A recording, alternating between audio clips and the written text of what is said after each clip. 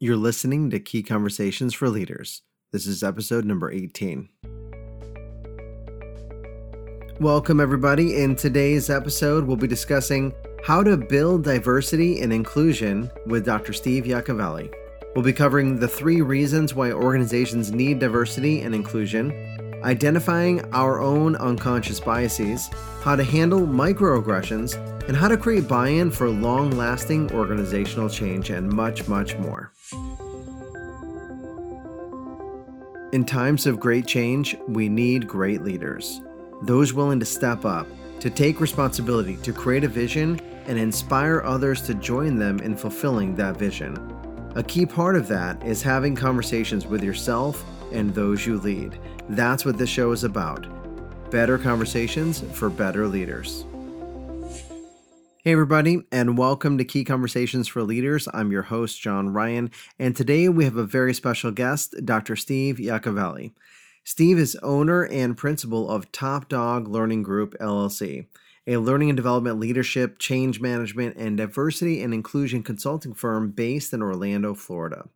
Steve and Top Dog have worked with Fortune 500 companies, including the Walt Disney Company and Bayer, as well as nonprofits such as the Bill and Melinda Gates Foundation and the American Library Association. With over 25 years of experience in leadership, strategy, organizational learning, and communication, Steve applies academic theory to create real business results. Welcome to the show, Steve. Well, thank you so much, John. I'm really happy to be here.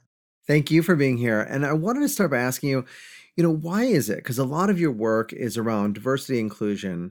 Why is it that organizations struggle with this idea of diversity and inclusion? Yeah, I don't think organizations kind of set out to be exclusive by design. They're not like twirling the mustache kind of thing. But I think it's kind of how humans operate. And if we don't keep it in check, then it kind of starts getting into this exclusiveness that happens. As pack animals, as humans, we are gravitate toward people like us. And that's a safety mechanism because, back in our cave days, our ancestors, when they saw someone different, it could be threat. So, flash forward to the 21st century, we tend to gravitate toward people who are like us. There's the phrase likes like, and it's because we build that rapport and it's easier and it's comfortable and it's safety. But if we don't let our unconscious bias kind of take over that, then the problem is that we tend to keep gravitating toward the folks similar to us and not include the other, and the other is just the person not like you. So I don't think organizations set out to be exclusive, but they don't have that mindfulness to be consciously inclusive. And I think that's where it starts to get into trouble, especially from that senior leadership perspective. So it sounds like there might be a deep fear rooted in our biology and our programming, and there has to be an intention perhaps to overcome that unconscious bias. Otherwise, you're going to be making decisions, and this happens across race, gender. Insert demographics here. I mean, you even see people having unconscious bias toward people of different or who went to different schools or university or different departments within businesses as well. You're like, how all those sales folks are. Oh, all those accountants are so stodgy, and you see that play out with those stereotypes kind of coming in. And I like how you said that intention has to be there to kind of stop that stereotype and jumping in, and really being mindful of the differences that we have and really embracing them. So there's really is a safety thing. There's safety in numbers, and people who are like us, we tend to like. And so if we have that intention, we can overcome that. What is the end result? So when you go in, I imagine you bring in awareness, mindset, principles. What does that diversity-focused, inclusion-focused organization really look like in the end? It's a great question. And I think if I take a step back and what I've seen with organizations either we've worked with or we help out, there's really 3 things that that are really telltale signs that they are truly an inclusive organization. So the first is the diversity of people. And to your exact point, diversity means a lot of things. It's not just, diversity to us is the many similarities and differences of people, period. So it's race, ethnicity, gender, sexual orientation, physical ability, gender identity. Like those are kind of what we call the internal dimensions. If you use Garden, Schwartz, and Rose, really awesome model on how to understand and define diversity. But then it's other pieces of it. It's looking at personality type and making that as a focus of differences in the workplace or diversity. Looking at things like my marital status, my parental status, my education, my physical appearance. Those all are contributing factors to what makes every single one of us a shiny unicorn uniqueness that is us. And then things like our role within the organization. I'm in accounting, I'm in marketing. I've been here for 20 years. I've been here for 2 minutes. I was part of that merger and acquisition that happened. So that's kind of the lens I'm coming through things. So first of all is looking at the makeup of the people and seeing just this great diversity. I think the second thing that you see with folks is there's conversations about inclusion and inclusion. And one of my really good friends when I worked at Disney said it to me best. And she said, diversity is being asked to the dance while inclusion is being asked to dance. So it's the difference between just letting someone in the door versus having them actively participate in the environment and the culture and helping shape that. And so smart organizations, they don't just have a diverse group, they actually engage those diverse individuals and get their perspective and have them be actively in the dance, if you will. And that's a really big, massive telltale sign of a successful organization. But then the third layer, and this is a fairly new area that folks are exploring, especially in the diversity and inclusion consulting space, and it's the concept of belonging. So what this is doing is shifting it around and making it about the employee or the member of the organization. And so it's that feeling that as a member of the group, I feel that my authentic self is honored, respected, and I belong in this workspace. And that's also, and that's like I said, fairly new, but it's asking those folks, are you being respected? Is your authenticity valued here? And if they're saying yes, then that's a great organization that's truly thinking about inclusivity. So measuring that, well, first of all, I love that analogy, being invited to the dance and being asked to dance is a different one. And then really just feeling comfortable, like I am part of this organization and having that ownership. How is it measurable to those different stages? Like, how do you evaluate that?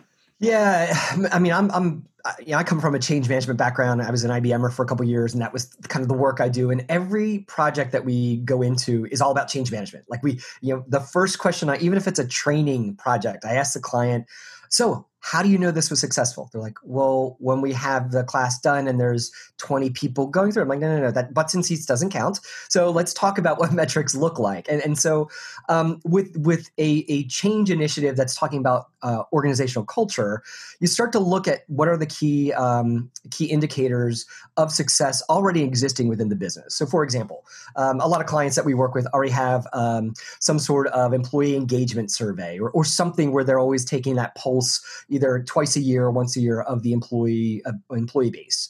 So is there some questions or conversations there that I feel like I'm respected and belong, or as blatantly as that about the belonging, or something a little bit softer?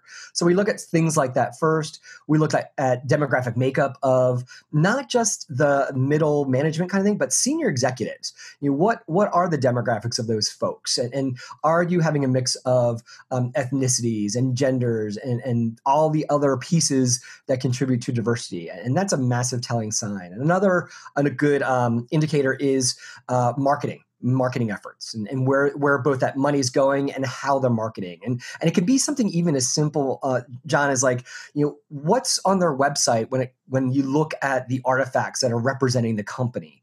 I was at a client, pre-COVID, and I was doing a one-day consciously inclusive leadership workshop that we do for this client, but it was fairly new. This is actually about a year ago. And before the session ever started, I'm walking around the lobby, and I'm looking at all the posters, which are of people who work at this global manufacturing company. And guess what I noticed as a common denominator in the 4 posters that were in the lobby? What do you think? My guess would be they looked all the same. They looked like it was assumed that they looked white, and they assumed to have looked male. And so that was what my opening conversation point with this group of executives is like, what do you see here? And so even if that's truly the makeup of the organization, striving to make those artifacts more representative and inclusive, that's also a massive sign. And the last thing I would look at is policies. What are the organizational policies, especially in the HR kind of sector? For example, if I'm really trying to be inclusive of non-binary gender, so it's not just male, female, it's a spectrum. What do those HR forms say? Do you have policies in place that honor a single parent versus a two parent household? Because families are in all different shapes and sizes, and so those are little things that really tell a tale of either you're doing an awesome job, or at Disney we never said you had a problem. You had an area of opportunity. So those are the areas of opportunities that they had. Yes, I believe in framing it is certainly half the battle there too. It seems like there are tons of ways to look at this, not only on the areas where you can increase diversity inclusion, but from a hiring perspective, from a policy perspective, from a marketing perspective, from a hierarchy perspective, and really seeing the impact of those policies and the cultural initiatives as they echo throughout the organization to really give you feedback. Not just at the end of the 2-week class or whatever, saying, "Hey, how do you feel now?" "Oh, I feel great." Yeah, you're looking at really objectable measures. Now, when you get brought in, I imagine people have already had some awareness that, hey, we need to do something about our culture. What are some of those red flags? Or maybe you help to uncover those red flags, and that's why they bring you in. What are some of the red flags that organization needs to look at to identify they have a culture problem? Yeah, I think it's some of the things that we define as success are the key indicators that if they're not there, that's a problem. Sometimes organizations call us in because they got in trouble. I don't like.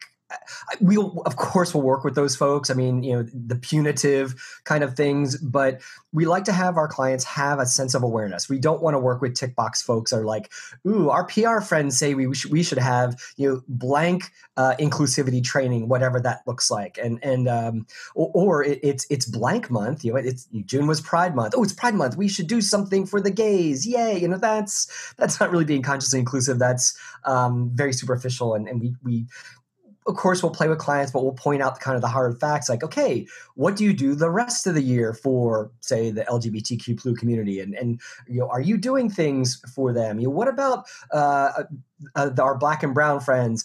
Are you just focusing your energy on February, or are you doing things throughout the year? So those are kind of some of the things. One of the other things that we try to do with clients, talk about red flags, why we come in, is we help them see the business case of diversity and inclusion and belonging. And there is tons of studies that focus on why being inclusive is good for business. And a lot of times I frame it up in my workshops where I say there's really 3 reasons why a business goes down this path.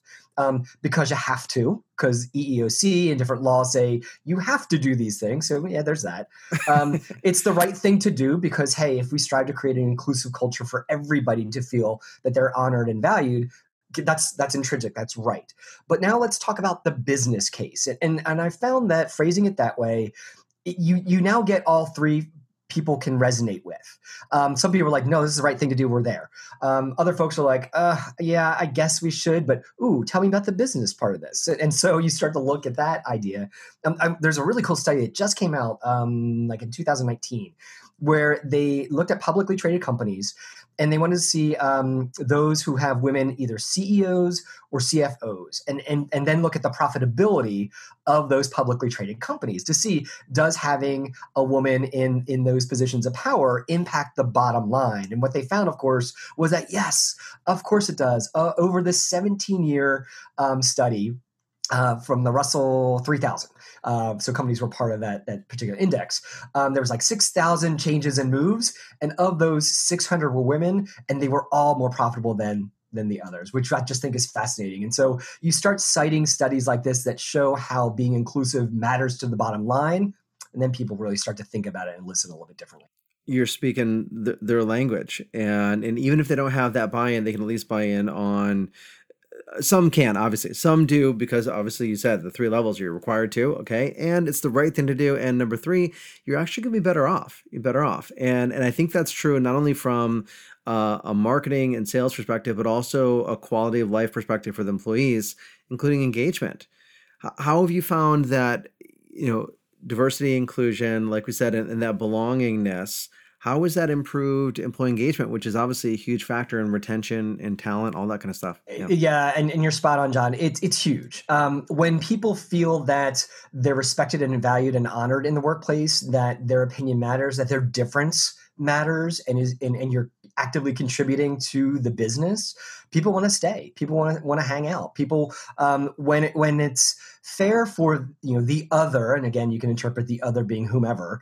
That feels good, even if it's not me and my demographic. Even if I'm in the minority or majority for XYZ, situation, I see my business be more inclusive, and that actually feels good to me. And so people stay around. People want to be part of that business. People have alignment between the organizational values and their own personal values. And when that happens, you get more work out of people. So it's just, all around, it's a smart thing to do for folks. And even if you're a small business owner, even if you're an entrepreneur or a solopreneur, thinking about your personal values in alignment to your organizational values, you still have to do that, because if they're misaligned, you're not going to be as successful as you could be, and you're not going to be as happy as you could be as well. Would the first step then be doing an introspective look and examining your unconscious biases? And yeah, where does one go? How do you even start that journey?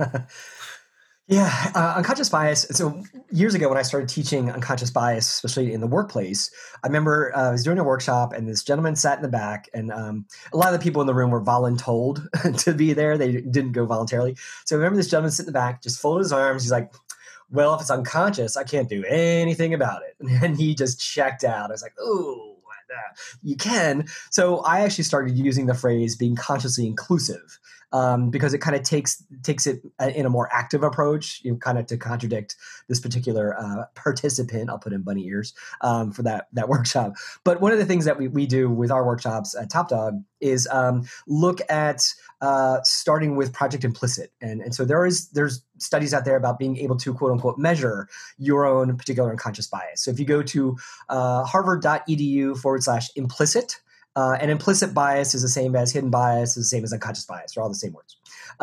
But a bunch of researchers many years ago got together and said, can we measure or try to measure unconscious bias in a human? And that's what Project Implicit set out to do. And it still runs to this day. It's free online assessments you can take. And the way it works is they started measuring latency in your responses on a keyboard. So you go through a couple rounds of questions. And so, for example, if I'm trying to see if I have an unconscious bias for women in the sciences, because that's something that's sadly pervasive in our society, but do I personally have that bias? So I might take that assessment, and it gives you a bunch of words, and you use your fingers on a keyboard. And when there's a word in the middle of the screen, if you associate that word with male, you hit like a D key. If you associate it with female, you hit a K key. And so you're doing these words and kind of classifying them very quickly. And it goes through several rounds. And then the last round, it's two classifications. It's either the word in the middle will be either female or science related, they don't have to be together, or male or liberal arts. And so what's happening is from round 1 to round 4, if you just hesitate just that one split second, that's your conscious and unconscious minds fighting. And so that's where they start to measure that millisecond. It's not saying you do have a bias, if that's particularly what pops up, but that you could have it. And it's just basically bringing that heightened sense of awareness. And I think that's absolutely the best place to start. It's absolutely free. I get no kickback. It's not related to me at all. But I use it in my workshops just as a way to start the conversation, because we can de-bias ourselves, but it starts with that awareness. So it sounds like that assessment really begins with a baseline, right, of how quickly you respond. And then any changes is going to show that there's some type of dissonance inside. Mm-hmm. Yeah, good word. The extent of that, we don't really know. We have to look at that and unpack that at that point in time. So let's say that we identify that there are some unconscious biases, and I look at behaviorally, marketing-wise, hierarchy in the organization. Wow, we are not diverse. We are not inclusive. Yeah. Do I start within? Do I start policy-wise? Where do we go from here? So it starts with that awareness and that acknowledgement that, if you are breathing, you have bias. So, the question is, it's I'm not biased. No, you are. You're human. But it's which biases do you have? So it kind of starts there. And I think it's a two-prong approach with my own self-awareness, which unconscious biases I may have. but then looking at the organizational structure and what that means to be a more inclusive organization. So, having that conversation with those senior leaders. Studies show, I'm a ProSci certified person. If you're not familiar with that, it's just one of like a gazillion change management models out there. But most of them are pretty consistent in their approach. And with the ProSci methodology, one of the things that they've shown in their research time and time again is that change initiatives fail in organizations if the senior leadership is not perceived to be behind it. So you kind of start there first. You have that senior executive buy-in, and it's not just the buy-in that like, yeah, that's a good idea, here's a check. No, you have to be actively engaged in moving this initiative, in this case, being more consciously inclusive as a business. So once you kind of have that conversation and they say, yeah, this isn't just the HR flavor of the month. This is going to be an organizational initiative because it hits our bottom line better. It is better for retention and all those things in the business case we talked about earlier. So then once that's there, then it's having that that strategic applied approach to make this part of the business. How do you weave inclusivity into the everyday policies and procedures that make up the business? Are they part of the organization's values already? Are they in the vision and mission already? And so you start to make sure that it's not just this, here's a 1 hour class we're going to do for our lunch and learn. It's really a pervasive part of the organizational culture. And that's how you start to have that tipping point, if you will. And that's why you had that conversation up front. It's like, this can't just be a one-time thing. We got to make this, how do we do this the rest of the year when it's not just Pride Month? Exactly, otherwise, it's like a Band-Aid on a broken bone. It's not going to really, exactly. fix the issue. So one mistake that leaders make is not being fully engaged, and how you're to talk about that is really not only just in writing the check, signing up for working with you or something like that, but really from their communication from top down, explain to people why consistently and throughout all time. Are there any other mistakes that you've seen leaders do that undoes potentially all the progress that they're making throughout the organization? One of the biggest things, so aside from leaders saying, of course we're inclusive, we have blank month, that's a big one. But the other one is, and this is for every leader. And in my book, Pride Leadership, in the workshops I do with clients, the biggest way to shoot yourself in the foot as a leader is to engage in what's called silent collusion. And that's where, so I'll tell a quick story. So I was in Atlanta, and me and one of my top doggers, which is what I call my consultants, Lori. And Lori and I are sitting there and around this boardroom table. We're closing out a client project we were doing for several months. And it's everyone else in there is this company. At the very head of the table is the senior executive, and he's male, and that's important to the story. And he's having a chat with somebody else. And just as the meeting's about to start, you hear, how sometimes you're in a meeting and you don't realize how loud you are because everyone stops talking at the same time. That's kind of what happened here. And you hear the senior executive say, "Well, you know how all women drive," and everyone just kind of stopped and looked at him, but no one said a word at that one moment in time. And so at that moment, everybody in that room was engaging in what's called silent collusion. We were silently supporting or approving that statement by not saying anything against it or making it known that we didn't agree with it. And so I've seen leaders totally undermine their own credibility by engaging in silent collusion in the workplace. And that's not easy to do. So, it can sound like a bunch of different ways. In my book, Pride Leadership, I actually talk about the 6 strategies that I've developed, which is called MOPSAM. And I use this really cheeky, dumb story where it's if you look at this, there's a type of dog called a Hungarian pulley mop. It looks like if you stick a stick on his back, you could scrub your floors with that kind of dog. You might have seen those before, like little dreadlocks. Yeah. So that's called a mop dog. And then I named him Sam. And so this is the educator of 25 years of mnemonic device. I'm with you. Exactly. So the MOPSAM is actually the 6 steps that you can do to combat silent collusion in the workplace in that moment. It's everything from pointing out, the stereotypes like Bob, we'll pretend Bob is the executive. What did you mean by that? And of course, each one has their own pros and cons, like that one with the ask, we call it. It's the A in Sam, if you will. It can be really touchy the way I ask that. Like, Bob, what did you mean by that? Versus, Bob, what did you mean by that? Same words, very different meaning in both those sentences. So, but that's one opportunity. What happened in this scenario I was sharing was no one said a word. I'm about to, because this is my jam, and even if with a client, Lori kicks me under the table and she goes, "Wait." And I'm so glad she did this. So I didn't say a word, but luckily I didn't, because what seemed like 20 minutes later, but it wasn't. There was a gentleman. He wasn't even at the table. He was like younger with the business. He might have even just like graduated from college or B school or whatever. But he was sitting not at the table, but like the chair row behind, like against the wall.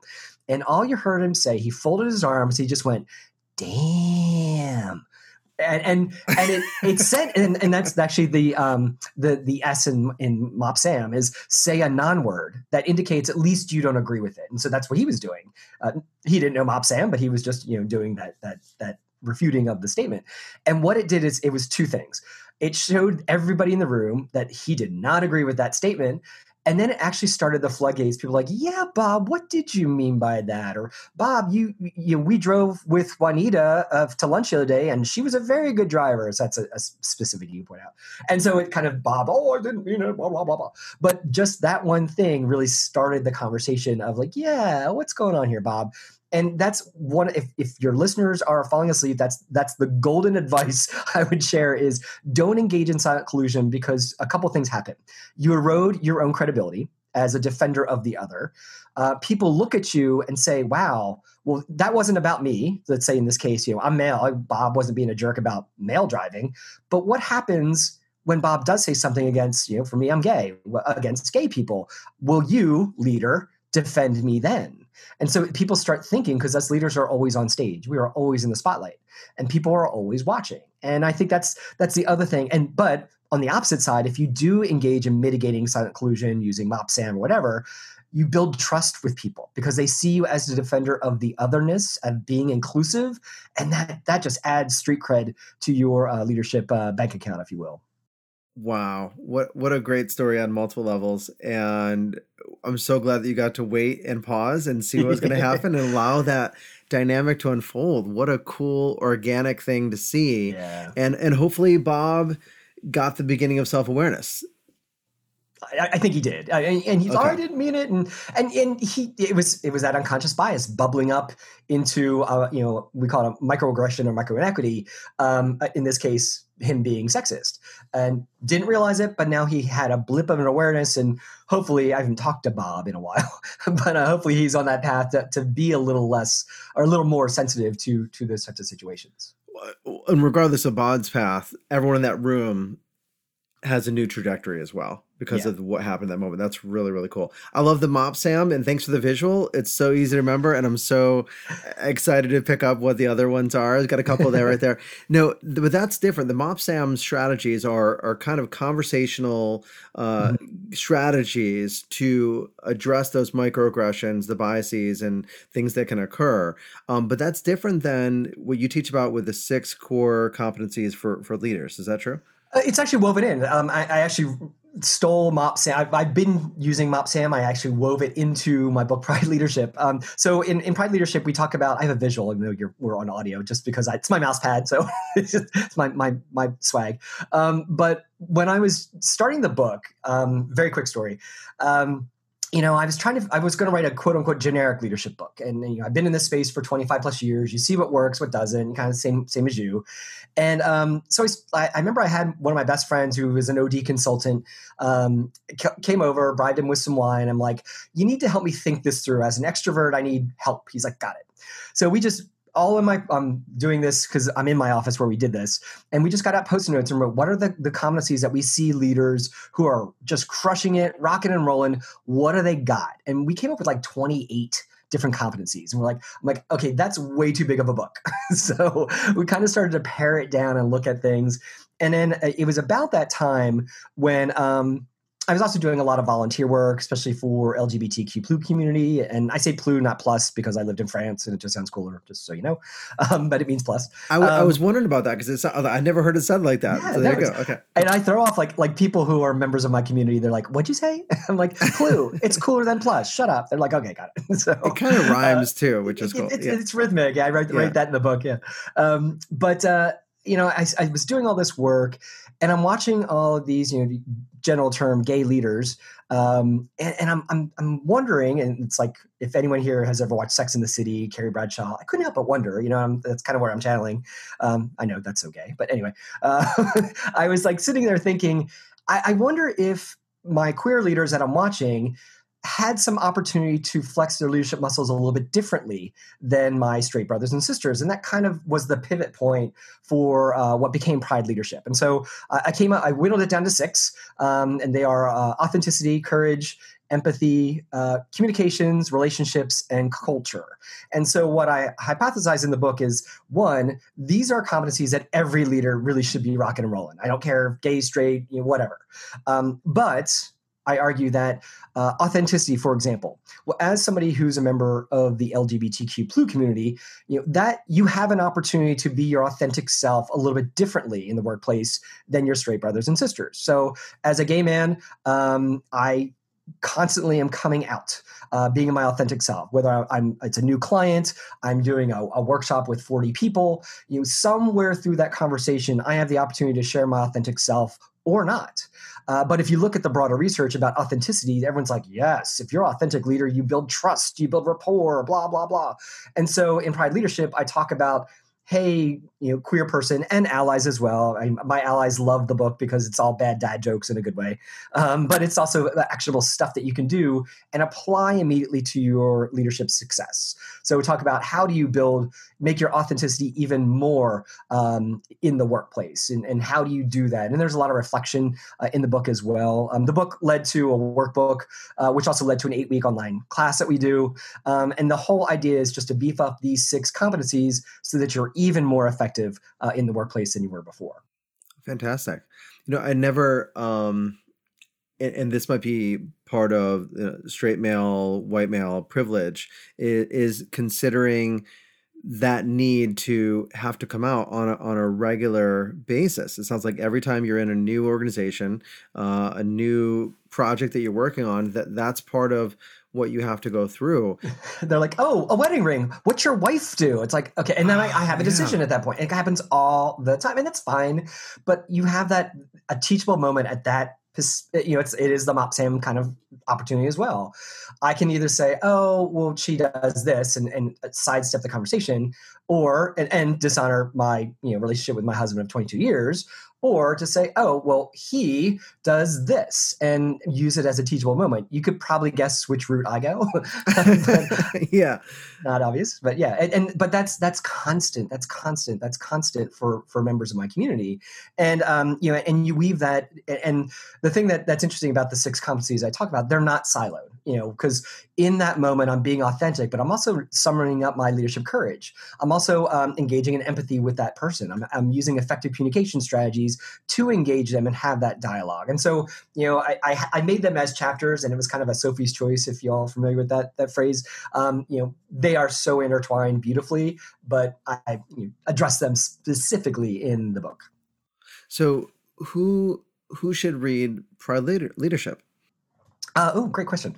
Initially I said I wrote it for members of the LGBTQ+ community, and that was where I wrote the first draft. But my editor, I remember she, of course, the second person in the universe to read my book, and we were having the first meeting. And so I'm in a coffee shop in downtown Orlando when we could do that and be in coffee shops. And I had my date with Heather, the editor, and she calls me, and I'm like nervous. I'm like a school kid, like going to the principal's office. I'm like, oh. And she's like, okay, Steve, are you sitting down? I'm like, yes, I have my coffee.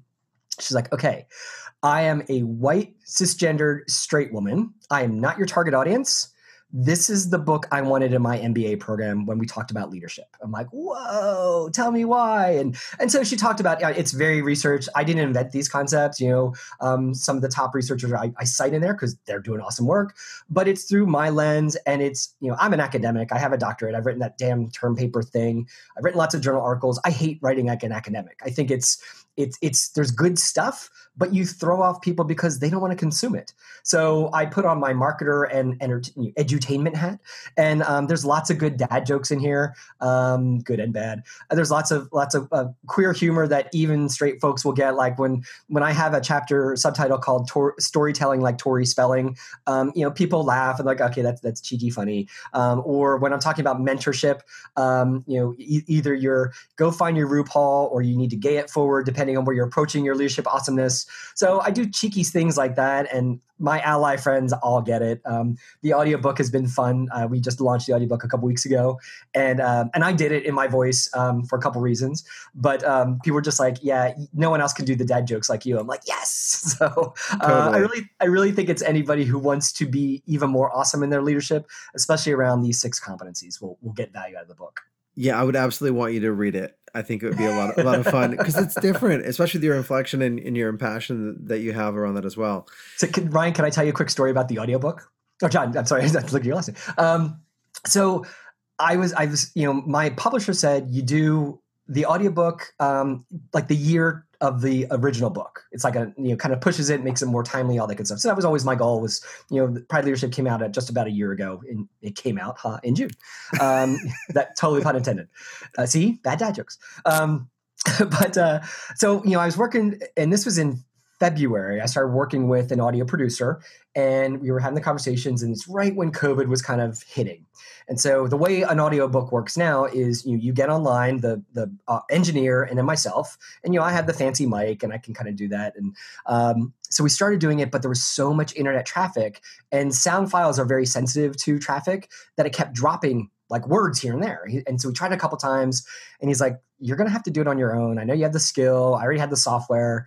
And so he's like, "You just find a quiet place in your house and you do it." I'm like, "Okay." So of course, the quietest place in my house to read a book to myself for 65 plus hours is the closet. And so I jokingly said that I read my gay leadership book for 65 plus hours in the closet. And so that's just a really awesome anecdote. I love it. I love it. I've recorded audio programs in the closet as well. See? And every person I talk to who's done this before, they're like, "Oh yeah, closet's the best place." Oh, it absorbs all of the sound. It sounds like a studio. It's amazing. It's so true. That is hilarious. Awesome. So conversations as far as, the MOP Sam and really you're creating conversations all the time, the organizations that you work with. Yeah. What are some of the more difficult conversations that you feel leaders have to have around this whole theme? I think so MopSam is a perfect start, and it's a way to start those conversations when people are engaging in those microaggressions, micro inequities, and maybe on that unconscious level. So that would be the starting place. And I think usually one of the bigger ways that people don't realize they're showing their bias, and maybe in a hurtful or harmful way. So that's kind of, I think, one of the biggest challenges. The other is when you talk about change overall and managing change is helping people understand why the change is happening. So whether it be, why are we relooking at our policies and procedures to be more inclusive? Or why are we as a business engaging in Black Lives Matter support and what that looks like? So sometimes those are the more difficult conversations for a leader to have, because what they're maybe doing is, again, combating that unconscious or that implicit bias that someone might have where they're not seeing the need for this business action or this business support or whatever that looks like. And you have the 3 levels you talked about earlier, right? It's required. It's actually the right thing to do. And also it's going to affect our bottom line, which means more opportunities for everyone here. We can have more impact. And so you sell that concept at the top, and it's going to trickle down and get more buy-in throughout that. And hopefully they can see the benefits for everyone. Exactly. Super, super exciting. So is there any advice you have for someone who's, and maybe there's some specific advice, who's in an organization where there's not a lot of diversity and inclusion? And is it, I need to just get a different environment? Do I try to change that organization? John, it's a great question.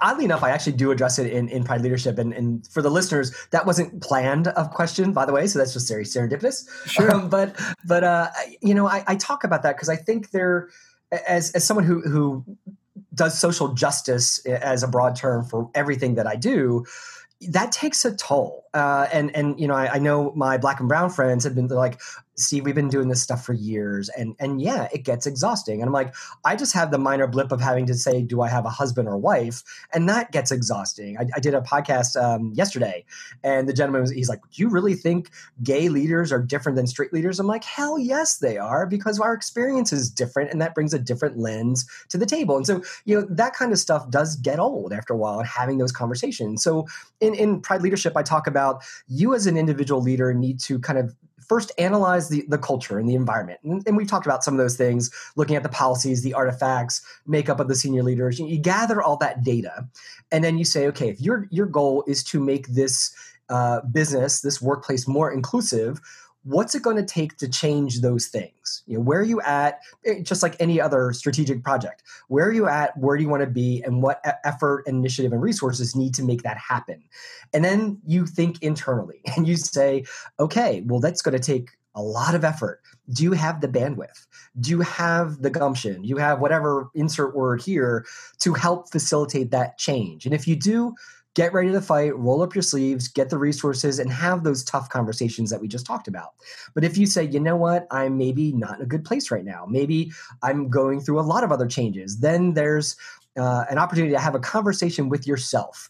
And is this the right organization to be aligned with? Is your personal values in line with not only just the stated values of the business, because usually those are nice and fluffy, but are they the real values of the business? Because that sometimes is very misaligned than what's on the website or in the break room or whatever.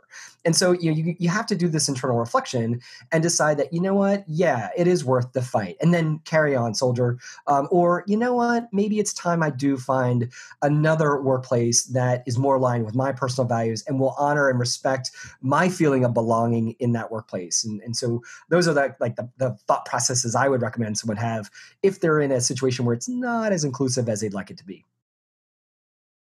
Very practical. Makes a lot of sense looking at all of those factors.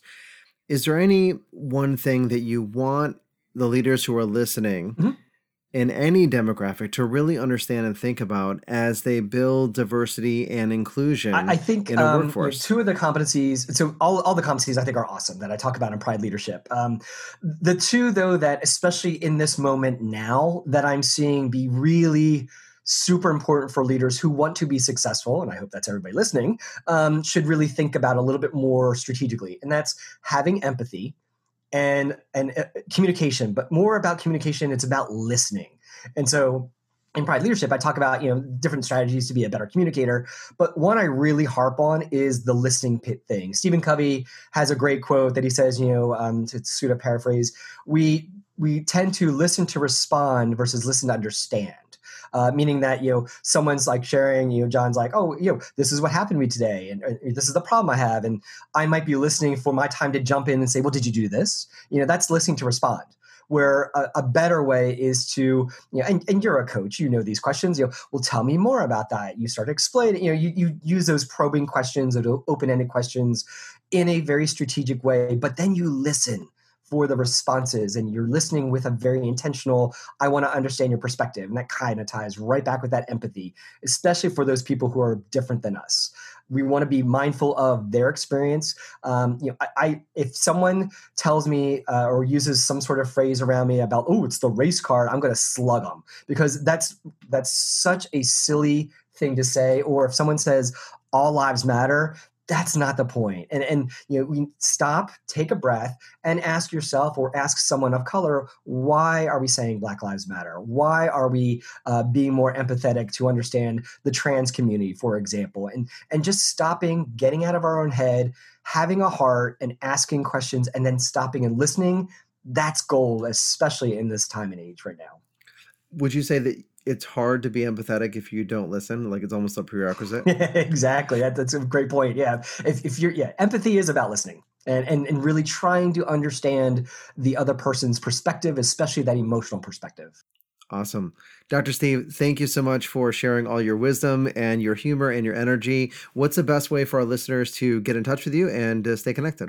Yeah, this was great, John. I really, really appreciate it. If you go to topdoglearning.biz, B-I-Z, that's our main page, and you can hub from there to go to thegayleadershipdude.com and some of the other things that we have out there. We're actually doing a free plus shipping for Pride Leadership, so you can actually get the book for free, just pay for the shipping and handling. We've been doing that since middle COVID, just because I have like 300 books sitting under my desk, and I'm happy to just get them out there because people can do their thing. So if you go to, we have a short bit.ly if you're interested in that. It's just go to topdog.click/free ship, and it'll redirect you to the space you need to go. Or you can also find it on Amazon.com as well. But it's better for me. I'll put all that in the show notes so people can click on that. And again, thank you so much. Thank you. This is great. To connect with Steve, go ahead and visit topdoglearning.biz. And to pick up one of his books, Pride Leadership, visit topdog.click/free ship. Until next time, develop yourself, empower others, and lead by example. Thanks for listening to Key Conversations for Leaders with your host, John Ryan. If you enjoyed the show, please let us know. Give us a rating or write a review. If you have a question, send me an email, john@keyconvo.com. And if you haven't already, you can connect with me on Twitter @KeyConvo or on LinkedIn under John Ryan Leadership.